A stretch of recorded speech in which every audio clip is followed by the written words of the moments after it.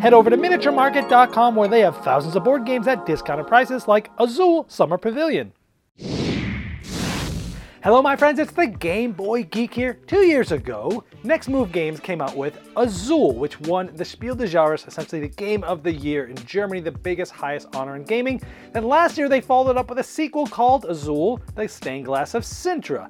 Now, this year at Essen, they just released a third game in this series called the Summer Pavilion. So I'm going to show you how this game works, and I'll tell you what I think about it, and at the very end I'll tell you how I slot it between the others. Here we go. All right, let's first start with the things I liked about the game.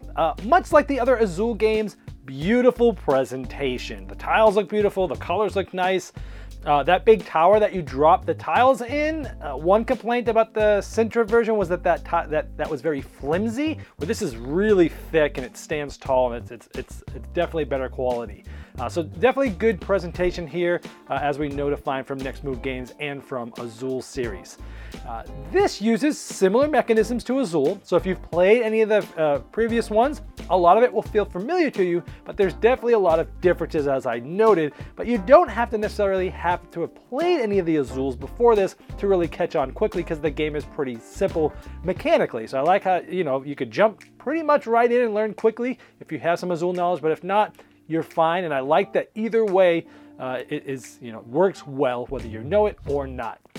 The wild tiles is sort of a new thing here where it's like, hey, I'm gonna pull these tiles. Ooh, I want to pull from this factory because I'm also going to get a wild where I could have pulled from somewhere and not.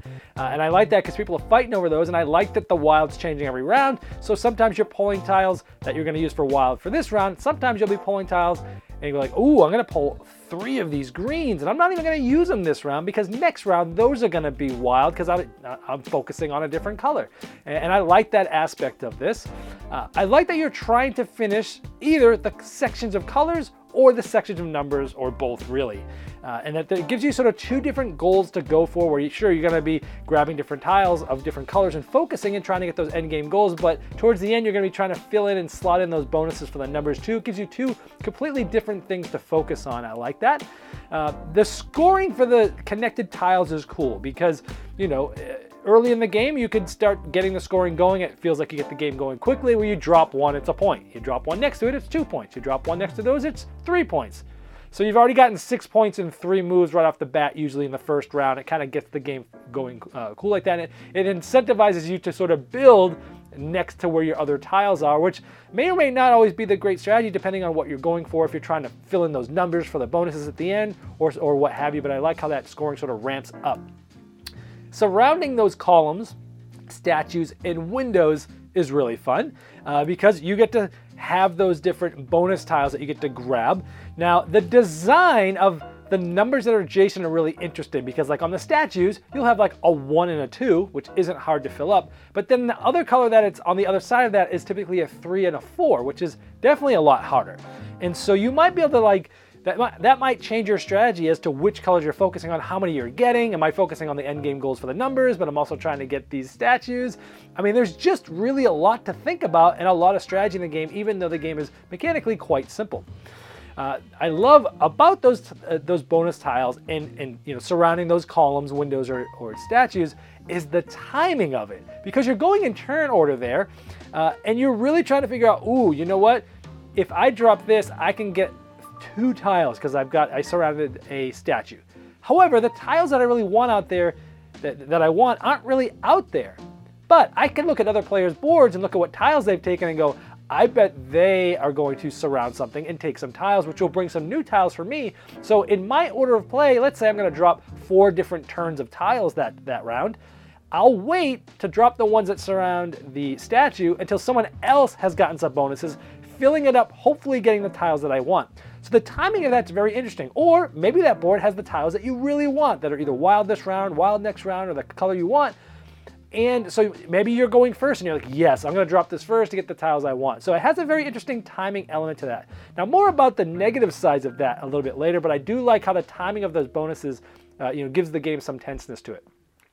The last couple of rounds are typically pretty big climactic turns where you're placing this, and then you're surrounding this, and then you're getting more tiles for this, and then you're using those tiles to get this, which then trigger this. And so it really feels like at the beginning of the game, you're starting to build these colors up. You're like, there's no way I'm going to be able to finish some of these colors. And then towards the end of the game, you end up doing it, filling in, maybe 1 or 2 of the colors and things like that. But those last turns are really fun and engaging and satisfying because you're having these big turns. And I like the arc that the game provides for that. This, I'd say, is probably the most thinky of the series. Meaning there's so much to think about, so much to look at other players' boards and see, again, the timing of those, those bonus tiles. And it's crunchy. It really does make your brain smoke, but it's not any more complex than any of the others, which I like. So overall, I enjoyed the game. Let me tell you the negatives about it, and then I'll tell you how I slot this with the others. Negative side. Just like the first Azul, there were some tiles that had beautiful patterns on them, and I think in the original one, like the red and the blues were just plain. Now in this one, there's some beautiful tiles with different logos, and then there were some that were plain. And I just wish that they would have gone the extra mile to put logos on all the tiles to make it as beautiful on all the tiles and not just boring on some of the other ones. It doesn't seem like that would have been that much harder to do, but it would have made the game look a lot better. Even though I liked the presentation, it could have been even better, but that's sort of a minor quibble. My biggest problem with the game is the timing of that turn order. And the bonus. Now, it is one of my big positives. As I said, the timing of those bonuses and getting those statues, surrounding the statues and such. However, that causes a problem of downtime and analysis paralysis. Because you're going in turn order. Like the first round, people probably aren't going to be surrounding things, right? And so, like, let's say you're going to end up doing four tile placements. And let's say there's 4 you play, and that's 16 turns around the players are playing tiles.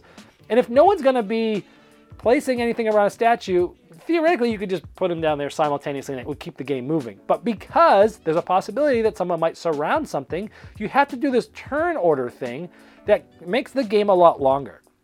And so there's a lot of scoring upkeep because I'm going to be like, oh, I'm going to place a tile, move me 1. Next player, I'm going to place these 2 tiles, move me 2. I'm going to place 3 tiles, move me 3. I'm going to place this one. Ooh, I have 1, 2, 3, 4, 5. Can I put it next to it? And you're doing this like possibly like in a 4-player game 16 times in a row. And after every little placement, players are updating the score chart. Now the score chart's very small. Those things barely fit on there. Sometimes it's hard to get them to look right. Sometimes you knock them over. And it's just a lot of scoring upkeep.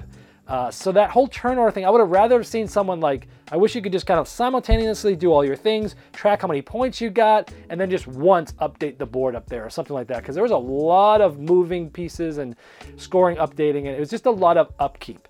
So the other games of Azul had less scoring. They scored less frequently, but they were more sporadic, but they were bigger points. So, okay, update the score. Where here it's like every little move, lots of things are moving. It was just too much upkeep for me. It's kind of a pain in the butt. The bigger problem, I think, even is going in that turn order for the bonuses really slows the game down and makes it analysis paralysis prone, especially, even with 2, it's noticeable. With more players, this game, this is one of those ones I'm like, I'm going to be glad to play this at 2. To play it with more, I feel like there's too much downtime. But it's one of those things where it's like, I'm going to play, and you're going to play, and you're going to play, and you're going to play, and we all could have done that simultaneously if no one was going to place anything, but you're not sure. You can't be like, well, are you going to do a statue this round? Are you? Because that's part of their strategy. You can't just like openly say that, but at the same time, it slows the game down to a grinding halt sometimes, especially if, like, let's say there are 4 players, and each player's going to place 4 times. It's 16 turns in one round of going around in a circle, and if just like one player on one of their little turns is going to surround something, you've slowed down the entire round for one player's decision to figure out what tile they want. Because really the only reason why you go in turn order is because you might get a tile off that main board that nobody else, before anybody else.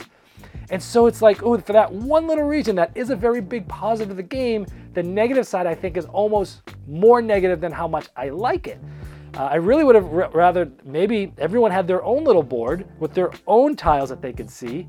And so that everyone could just simultaneously, okay, you've got all your tiles, do your moves, update your score, get your tiles, and at the end, just update where your score is on this main board, and the game would have been, I feel like, a lot more streamlined. Of course, you would have had to have more boards, more tiles, it would have been more expensive.